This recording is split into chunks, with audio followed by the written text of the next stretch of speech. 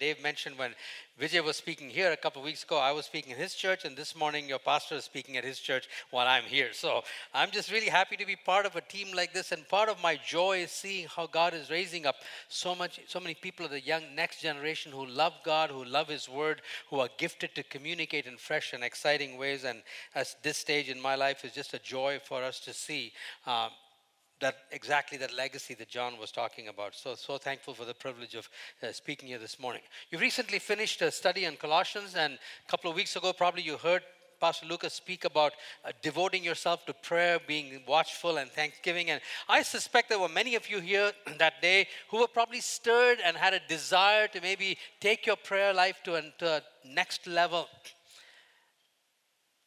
Now, if I were to take a survey of those same people this morning, I would kind of guess that perhaps a lot of you haven't done much with it.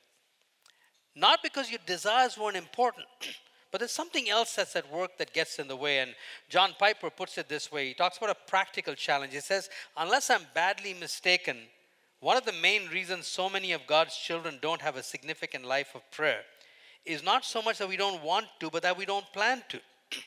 If we want to take a 4-week vacation, you don't just get up one summer morning and say, hey, let's go today. You won't have anything ready. You don't know where to go, and nothing has been planned. But that's how many of us treat prayer. We get up day after day and realize that significant times of prayer should be part of our life, but nothing is ever ready. We don't know where to go. Nothing has been planned. No time, no place, no procedure. And this is key. We all know that the opposite of planning is not a wonderful flow of deep, spontaneous experiences in prayer. The opposite of planning is a rut. If you don't plan a vacation, you'll probably stay at home and watch TV. The natural, unplanned flow of spiritual life sinks to the lowest ebb of vitality. Notice that. The natural, unplanned flow of spiritual life sinks to the lowest vitality. There's a race to be run and a fight to be fought. If you want renewal in your life for prayer, you must plan to see it. So I'm just going to talk about a very mundane, practical approach to prayer. I've just called it, you got to have a plan. And where do you start? Jesus said to his disciples, he said, don't be like the Pharisees, go and pray in a closet. Now, the point of his instruction was to contrast true prayer from the prayer of the Pharisees who did it to put on a show in public, to be rewarded by the opinions of people around them. So when Jesus told his people to go into a closet, that's what he was talking about. But the closet principle is something that applies to us in this culture. We won't really pray on the street corner. In fact, most of us don't pray in public at all for a variety of reasons. You see, prayer has to do with the invisible and the inaudible and the intangible. You can't see God, you can't hear Him, you can't touch Him. You can't encounter God in any of the ways that we normally encounter people in a relationship.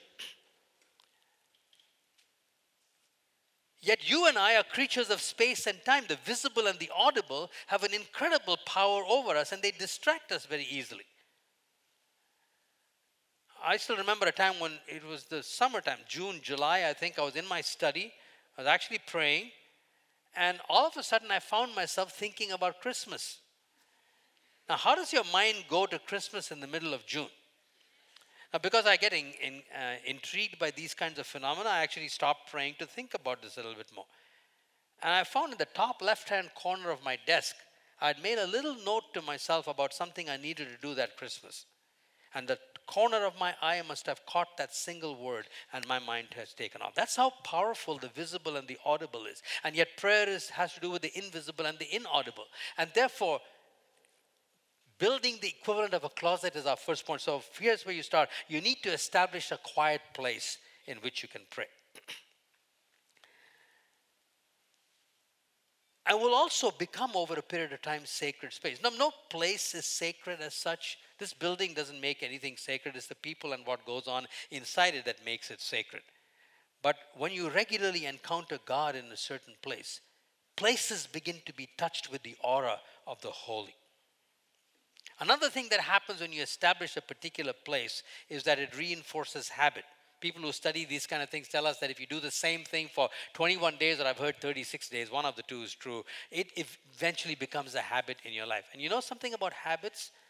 Every one of us are creatures of habit. The only question is whether your habits are good or bad. You don't really have a choice as to whether you're going to be controlled by habits. We all are. But you do have a choice of whether they're going to be good habits or bad habits. So those are some reasons why establishing a quiet place to pray is helpful. We also need to establish an alert time to pray. So we don't have to get involved in the morning debate or, am I a morning person or am I an evening person debate. The critical central issue is one of alertness. For precisely the same reason. We're dealing with the invisible. We're dealing with the inaudible. We're dealing with something crucial. And if prayer is really a relationship, we're encountering somebody. And therefore, alertness becomes absolutely crucial to the whole task.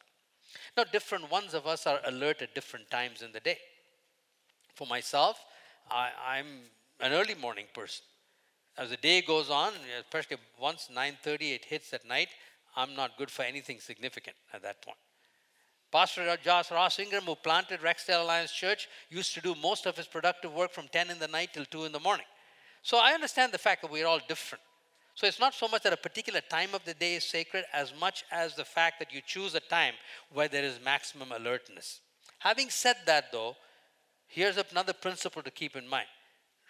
The sooner in the day, the better. The simple reason for that is it's very hard for us to maintain a sense of importance for something that we keep pushing further and further down the line in a day. And again, precisely because we are creatures of space and time, I find for myself that once I get into the rhythm of the day, it becomes a gigantic task for me to stop dead in my tracks and shift my focus completely from the visible and the audible to the invisible and the intangible. But having said all of that, somewhere along the spectrum, you need to find a block of time where you're likely to have minimum disturbance and maximum alertness for yourself. Trying to pray at 11 o'clock at night in between the sheets is probably not a good idea at all. It doesn't work. I don't know anybody for whom that works.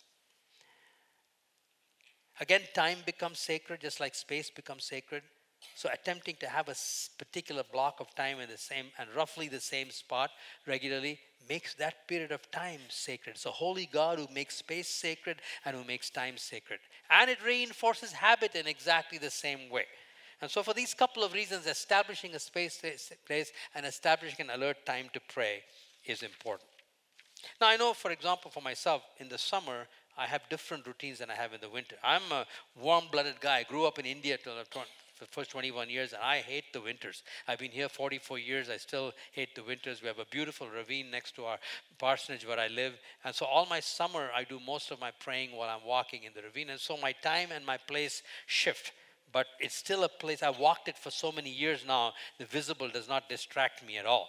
Every nook and cranny of that winding road, I know, like the back of my hand, as they say. And so it doesn't mean that you can't change these things, but the principle is still holds. Find an established place, establish a place, and establish a time.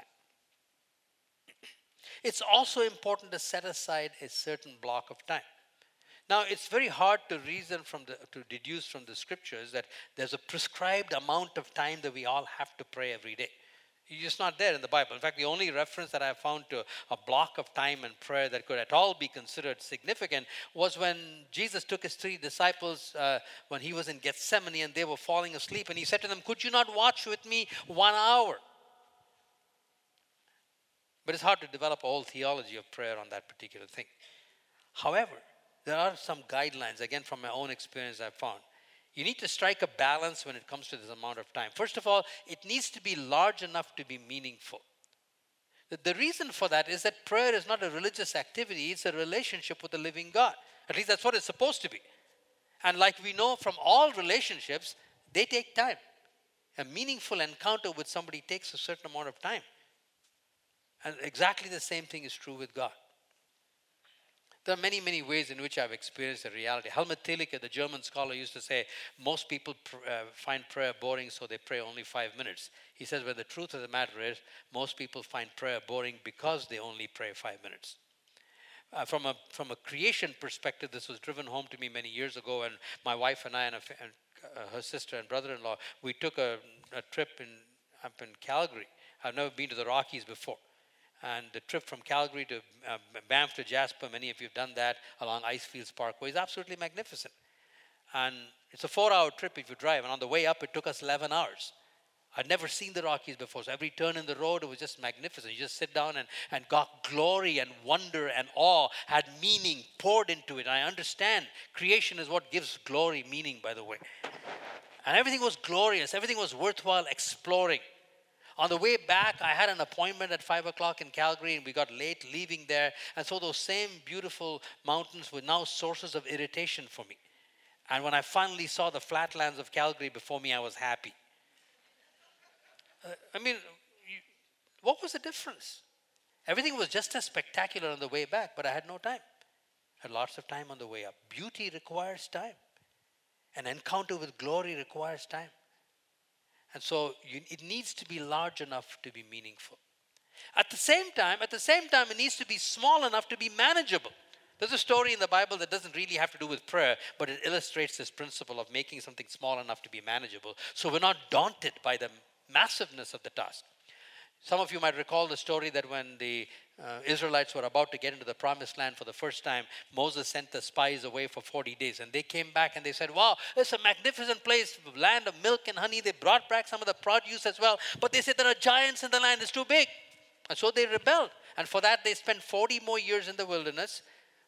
Moses handed over leadership to Joshua, and this time when Joshua came to the edge of the promised land, he was very wise. He didn't send them away for 40 days. He just sent 2 spies, and they just went to Jericho. And they came back and said, God has given this place to us already. That was manageable, small enough to be manageable. So it is when it comes to prayer. It needs to be large enough to be meaningful, but it needs to be small enough to be manageable. If you read Luther's biography and see him saying, well, I pray 3 hours every day, and you say, okay, from tomorrow morning, I'm going to start praying 3 hours, you're going to fail. And now the enemy has guilt in addition to his other weapons to keep you harassed.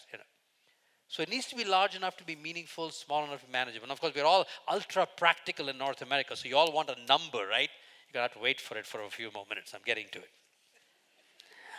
All right, we've established a place, we've established a time, we have established a block of time, but we haven't started praying it. You got to get there. Just like when you make appointments in your book. You got a place, you got a time, you got an amount of time, but you still have to get there. And that's crucial.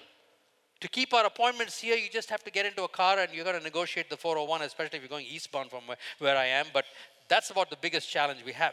There's a much bigger challenge involved when it comes to this, because this is an opposed task. When we are praying, we are directly engaging something that the forces of darkness do not want us to do. Satan will oppose our life of prayer more than he will oppose anything else. Because you see, when we are on our knees, we are at our most dependent, we are at our most humble, we have least reason to be self-confident. Otherwise, we wouldn't be on our knees. Which is exactly the mindset that the enemy doesn't want. The quintessential mindset of Satan is pride. The posture of prayer is the exact opposite of pride. And so he opposes prayer. Dr. Tozer, this church has a heritage closely connected to him, was the one who said that the enemy trembles when he sees the weakest Christian on his or her knees. And so it is an opposed task. So Satan's going to prevent you from all kinds of ways, interference from outside, from within. And so it's going to take a militancy on our part to actually get to our appointments. So that's the next step, which is to guard. So you set aside a block of time, then guard your appointment. How do you guard it? How do you guard an appointment? It's with a certain mindset, because this is the battlefield, right? The primary battlefield we have is our mind. And so we've got to learn to think in a certain way to resist whatever thought patterns the enemy uses to keep us from praying. Now, I know when God first began to work in my heart to put prayer significantly into my life, I used to work for Atomic Energy of Canada. I had to be up at a certain time. I had to be at work at a certain time. I had 2 children who were 6 and 3 at that time. And so there were responsibilities early in the morning as well. And so the only way I could find time to pray was to get up an hour earlier, or whatever block of time I wanted to get up earlier. And as I've told you, I'm a morning person, but I've discovered something. At the moment the alarm clock goes off, there's no morning person. At the moment the alarm clock goes off, we're all other kinds of people. So, in order to win the battle with the alarm clock, I had to train my mind to think in a certain way in approximately 10 seconds. That's how long it takes to roll over and hit the snooze button. How you think and what you think in about 9 seconds is going to determine whether you win that battle or not. And I'll tell you what doesn't work. What doesn't work is, I shouldn't go back to sleep. You know why? Because the mind doesn't work with negatives. The mind can only work with positives. Let me illustrate. Please stop thinking about lunch right now. In fact, memorize this sentence. I should not be thinking about lunch. You cannot do it because in order to not think about lunch, you have to what? Think about lunch first. So I shouldn't go back to sleep doesn't work. You got to replace it with something else. And so I asked the Lord for some scripture from truth, because you battle the enemy's lies with truth. Everything he says is lies. Satan's temptation to you, you poor little boy, you've got so much work to do today. You need some rest. Go back to sleep. You can start tomorrow. That's his lie. The truth is God's word, which says, they that wait upon the Lord shall renew their strength. They shall mount up with wings of eagles. They shall run and not be weary. They shall walk and not faint. That's about 10 seconds. And so I memorized those verses. And took a while until it became second nature, so that now it's not an issue anymore. Took a while, so when that alarm clock goes off, I don't think I shouldn't go back to sleep. I said, they that wait upon the Lord shall renew their strength. They shall mount up with wings of eagles. They shall run and not be weary. And by the time I'm up and ready to go. You understand what I'm saying? You got to guard that appointment. You have to be militant with it, because he will be relentless. And so find something. I had a guy in our church who said, hey, I don't have a problem getting up in the morning. I get up at 5 every morning without the alarm clock. He says, my problem is the newspaper. So the first thing I do is I make myself my cup of coffee. I pick up the newspaper and 3 hours are gone. Isaiah 40 would be of no use to him. He has to find something else, some other truth from God's word with which to resist the lie of the devil that those 3 hours worth of news have to be read first. That's his lie. He'll do anything to get you off your plan to pray. And he has different things for each one of us. And so you need to know exactly what truth from God's word you will oppose the lie that comes to your mind to win that battle with the alarm clock. Okay, you've established a place, you've established a time, you've carved out a block of time that is large enough to be meaningful, small enough to be manageable, and you've got there. Now you're finally ready to start praying. Okay, so here we go. Now we're getting to the guts of the matter. We need some tracks to run on. And the reason you need some tracks to run on is a simple principle of life that is inviolable, that the discipline of structure precedes the delight of spontaneity. I mean, we all want spontaneity in our lives. And prayer should be like a relationship. Yet true spontaneity arises out of structure. I'm not an artist of any kind. I don't sing, I don't paint, I don't do any of that stuff. But I always used to think that when artists created their paintings, they would just sit with their paints and their easels and the, whatever you call that stuff, in front of their easels, and they would just take out their brushes and create this masterpiece. I think that's how I thought it would create. And then I talked to an artist in our church. He said, oh, it's not like that at all. She said, there are 6 rigorous steps that we have to follow. Those things that you call those flourishes are just the little touches at the end. If you miss any one of those 6 steps, she said the painting will be a failure. There it was again. The delight of spontaneity comes and is built upon a discipline of structure in our lives. All these musicians who prayed, we just hear the 3 minutes or 4 minutes of creativity. You don't hear the hours and hours of playing the scales morning, noon, and night. The discipline of structure precedes the delight of spontaneity. And so you need some tracks to run on, and it is precisely because of the tracks that your prayer will become spontaneous and alive. So let me give you a 40-minute track, and don't be put off by 40 minutes. This is my suggestion for a balance between large enough to be meaningful and small enough to be manageable. There was a lady in church that I was speaking at last summer, and when it came to this point of the sermon, she said, oh no, I don't think I can ever pray 40 minutes. She said, by the time you finished, I was ready to get going. And so I hope that that's the same kind of journey that many will have. So what do you do? You get there, what do you do first? First of all, I suggest you do something called clearing the decks. What do I mean by that? When you come into God, just like you came to church this morning, there are so many things that are buzzing around our heads. Maybe there's physical issues. Maybe you just got a phone call. Maybe you had an argument with your spouse on the way to church. Maybe you're a teenager that stayed up late last night, never showed up. Maybe you have an exciting afternoon plan. Could be anything. There's so many things that are buzzing around in our minds at that point. What do you do? I'll tell you, you should know by now what you shouldn't do, right? Which is don't think about those things. You're not going to be able to. You've got to be able to think. You have to think about them to not think about them. I learned this from C.S. Lewis. He said, bring them into your prayer life right away. So the first thing I do is to just rehearse before God all the things that are in the active center of my brain at that moment, whether they're the happy things or the sad things or the indifferent things. Just lay them at His feet. Lord, for the next 40 minutes, they are yours. You run the universe. You can handle these 5, 6 things easily because I want to relate to you. So and some days you need to clear the decks just from your desire to not pray. There are some days when I don't feel like praying for whatever reason. So I actually wrote out a prayer for myself in those days, and you need to use these words, but try and get a sense of what honest prayer looks like. Because that's the thing that God wants. He wants honesty. He said, these people draw near to me with their lips while their hearts are far from me. God is not interested in that kind of praying at all. He wants ruthless honesty in His prayers. So I used to pray prayers like this on some days. Lord Jesus, you know my heart. This morning I do not feel like praying. I'm not in a good frame of mind at all, and I feel I'm only doing this just to tick it off my list. I know that does not impress you.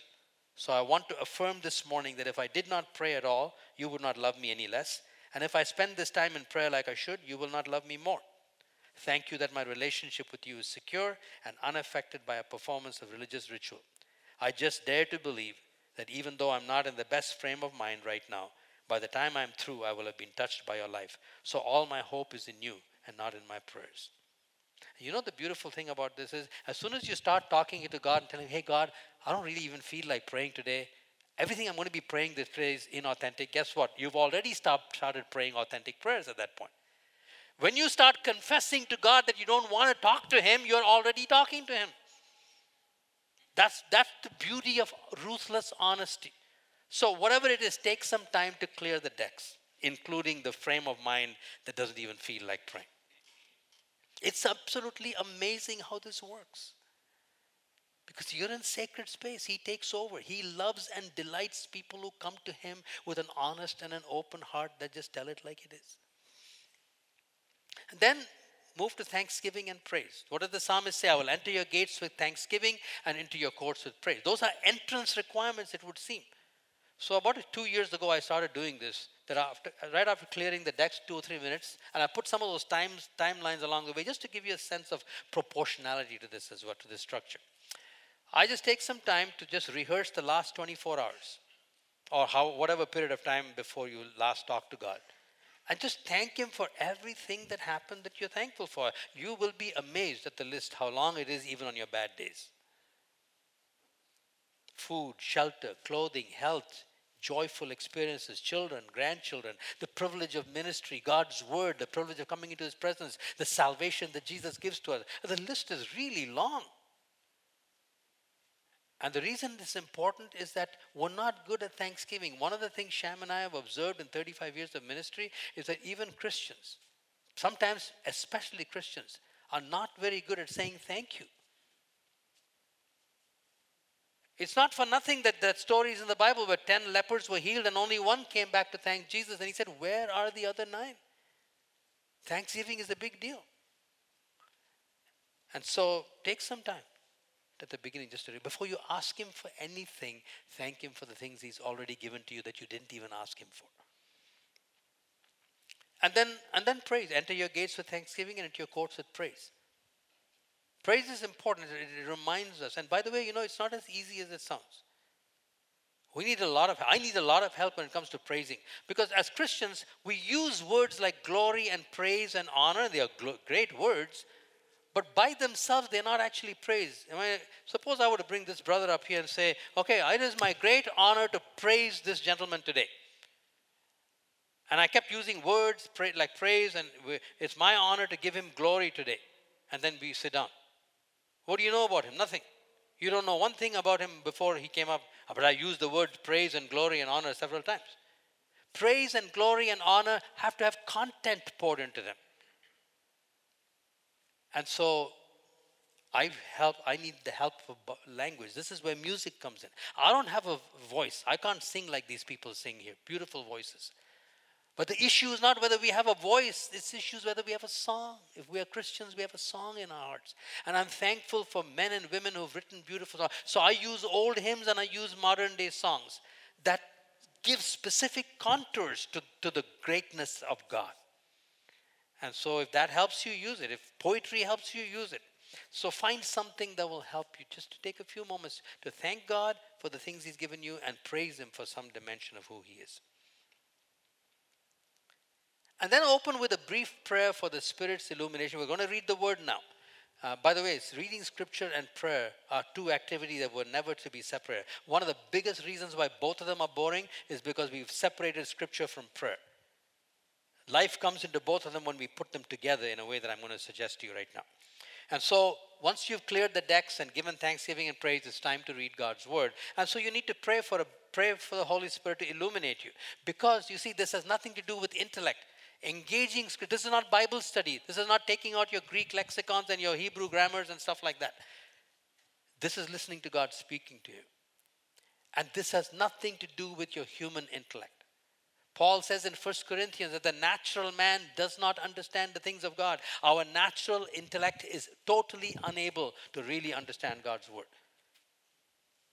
But because we are Christians, as soon as we have been regenerated, every single one of us has a mind that has been uniquely tailored to the Word of God. We become spiritual beings who understand through the work of the Spirit, spiritual truth taught in spiritual words. That's what 1 Corinthians 2 talked about. And he begins by saying, not many of you were noble, not many of you were wise. God has chosen the foolish things of the world to confound the wise. Every single one of us standing here, who if you're a follower of Jesus, you have a mind that is capable of engaging powerfully with the Word of God. Don't let the devil tell you otherwise. And you don't need a seminary degree for that. But you do need the Holy Spirit. So pray for the Spirit. And then go to the portion of Scripture that is assigned for that day. It is very useful and necessary to have a reading plan. Several decades ago now, when I first began my ministry, there was a young man, and he was young at that time. Both he and I are 35 years older now. And he said, I'm going to start praying, like you said. So I said, that's good, Dave. So the following week, I said to Dave, how did the week go? He said, terrible. I said, what happened? He said, I went down to my study on Monday morning. I opened the Bible, started reading in the Psalms. Didn't like the Psalm I was reading. I flipped to the book of James. Didn't like the chapter on James. Went back to Isaiah. Didn't like that too, and I put it away. Well, no wonder. He didn't know where to read. You need to have a plan. Because if you have a plan, you waste no time at all of your precious time deciding where you're going to read. You just pick up the Bible where you left off the last time and start reading again. There are all kinds of Bible reading plans that you can Google on. I follow the 1-year Bible reading plan that takes me through the Bible once a year. You can have Bible reading plans that takes you through the Bible in 2 years or in 3 years, or the New Testament and the Psalms in 1 year. I don't care what it is. Find something that is a plan, and so you don't have to waste any time. And it is important. There's only one way of reading the Bible that I do not recommend, and that is starting from Genesis, reading sequentially, because you will, around February or March, you will hit Leviticus, and you will do nothing for another 9 months. Very few people survive 4 or 5 chapters of Leviticus a day, But if you're reading in a reading plan that reads in 3 or 4 places, you get it along with the other. That's not because Leviticus isn't crucial. It's the ABC book of holiness, by the way. And many of us would do well to pay attention to Leviticus, but we're also wired in certain ways. So find some Bible reading plan and follow it. And then this comes to the heart of it. As you are reading, mark what strikes you as initiating speech.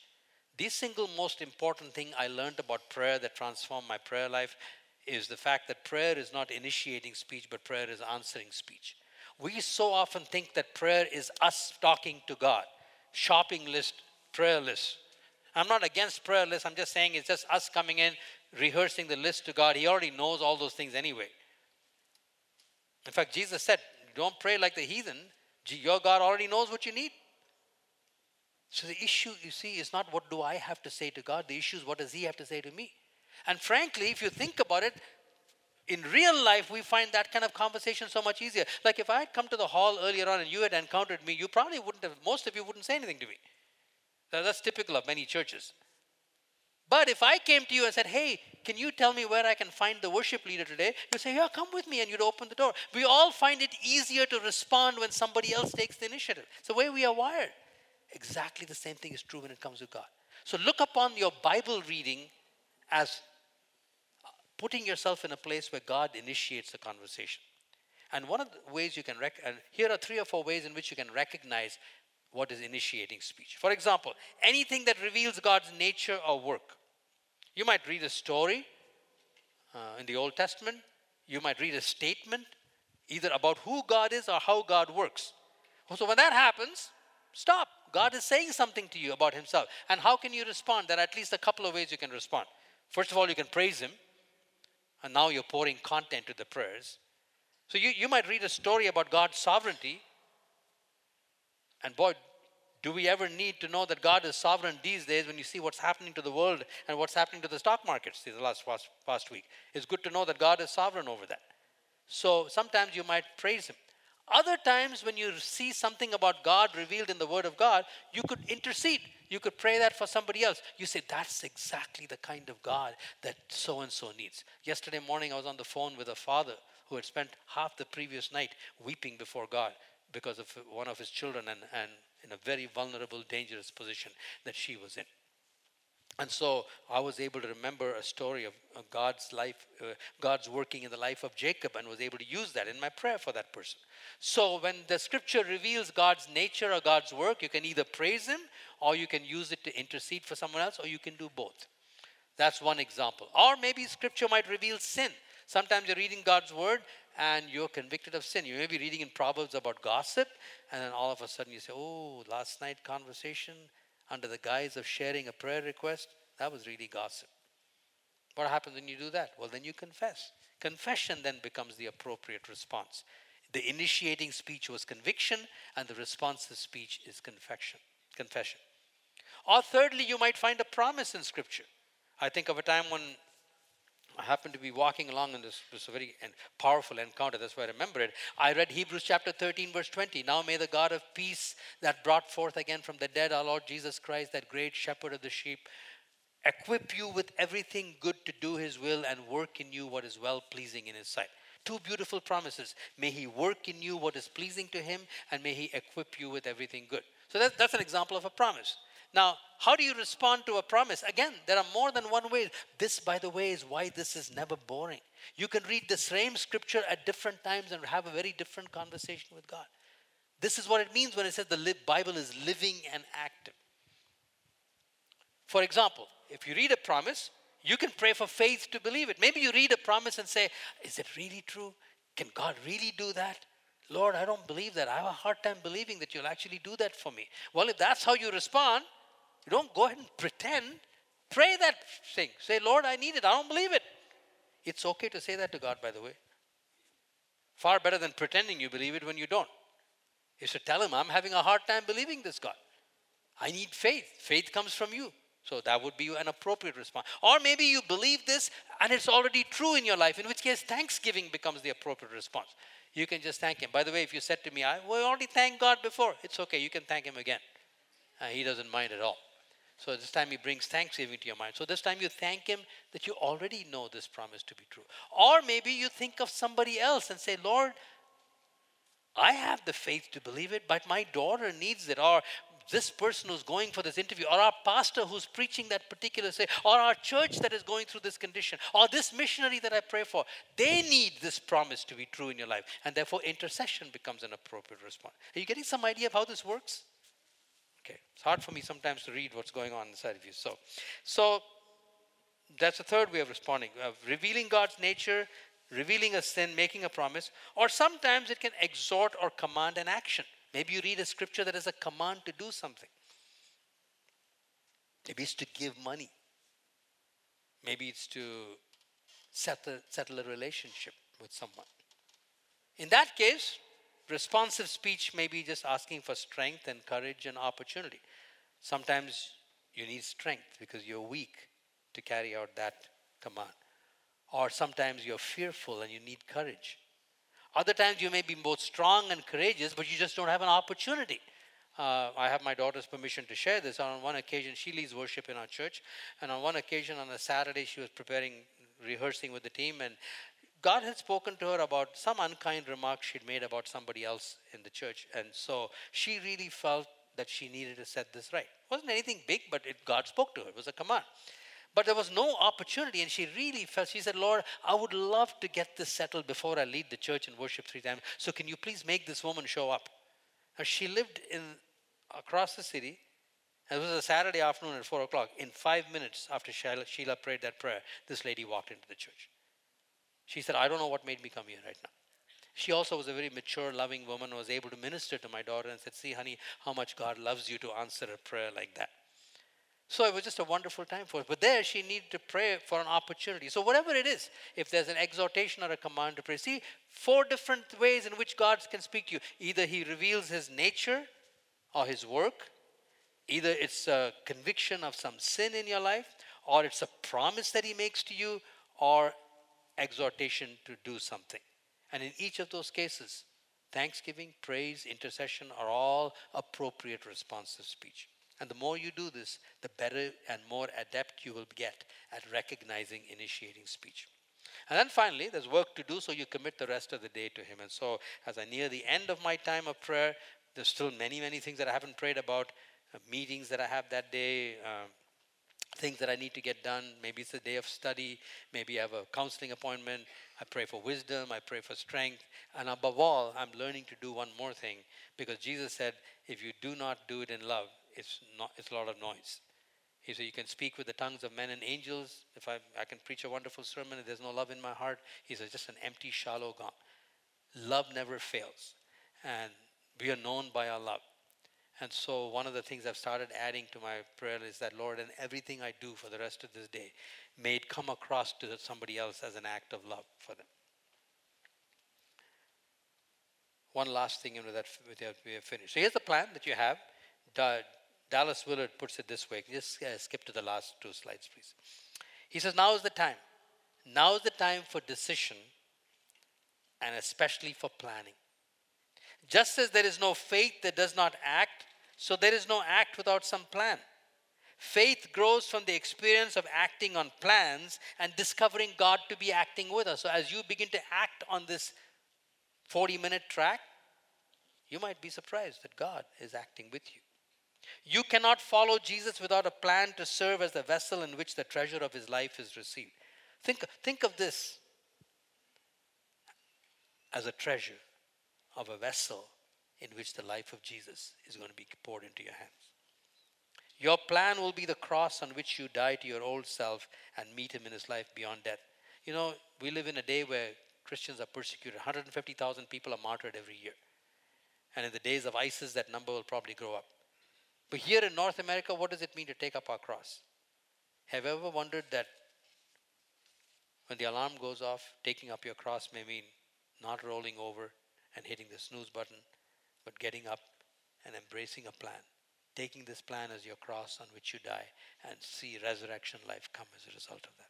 Let's pray together. I trust you, Lord Jesus, to take everything that has been mere human in its origin in what I've said, and let it quickly be wiped out from the slate of people's mind. Let everything that I've spoken that is a reflection of your heart and a desire of your word to your people, let it remain. Burn it in their hearts. Let their hearts burn within them. Let them not forget it. Let their minds be clear in its understanding. Energize their bodies to walk in obedience in Jesus' name.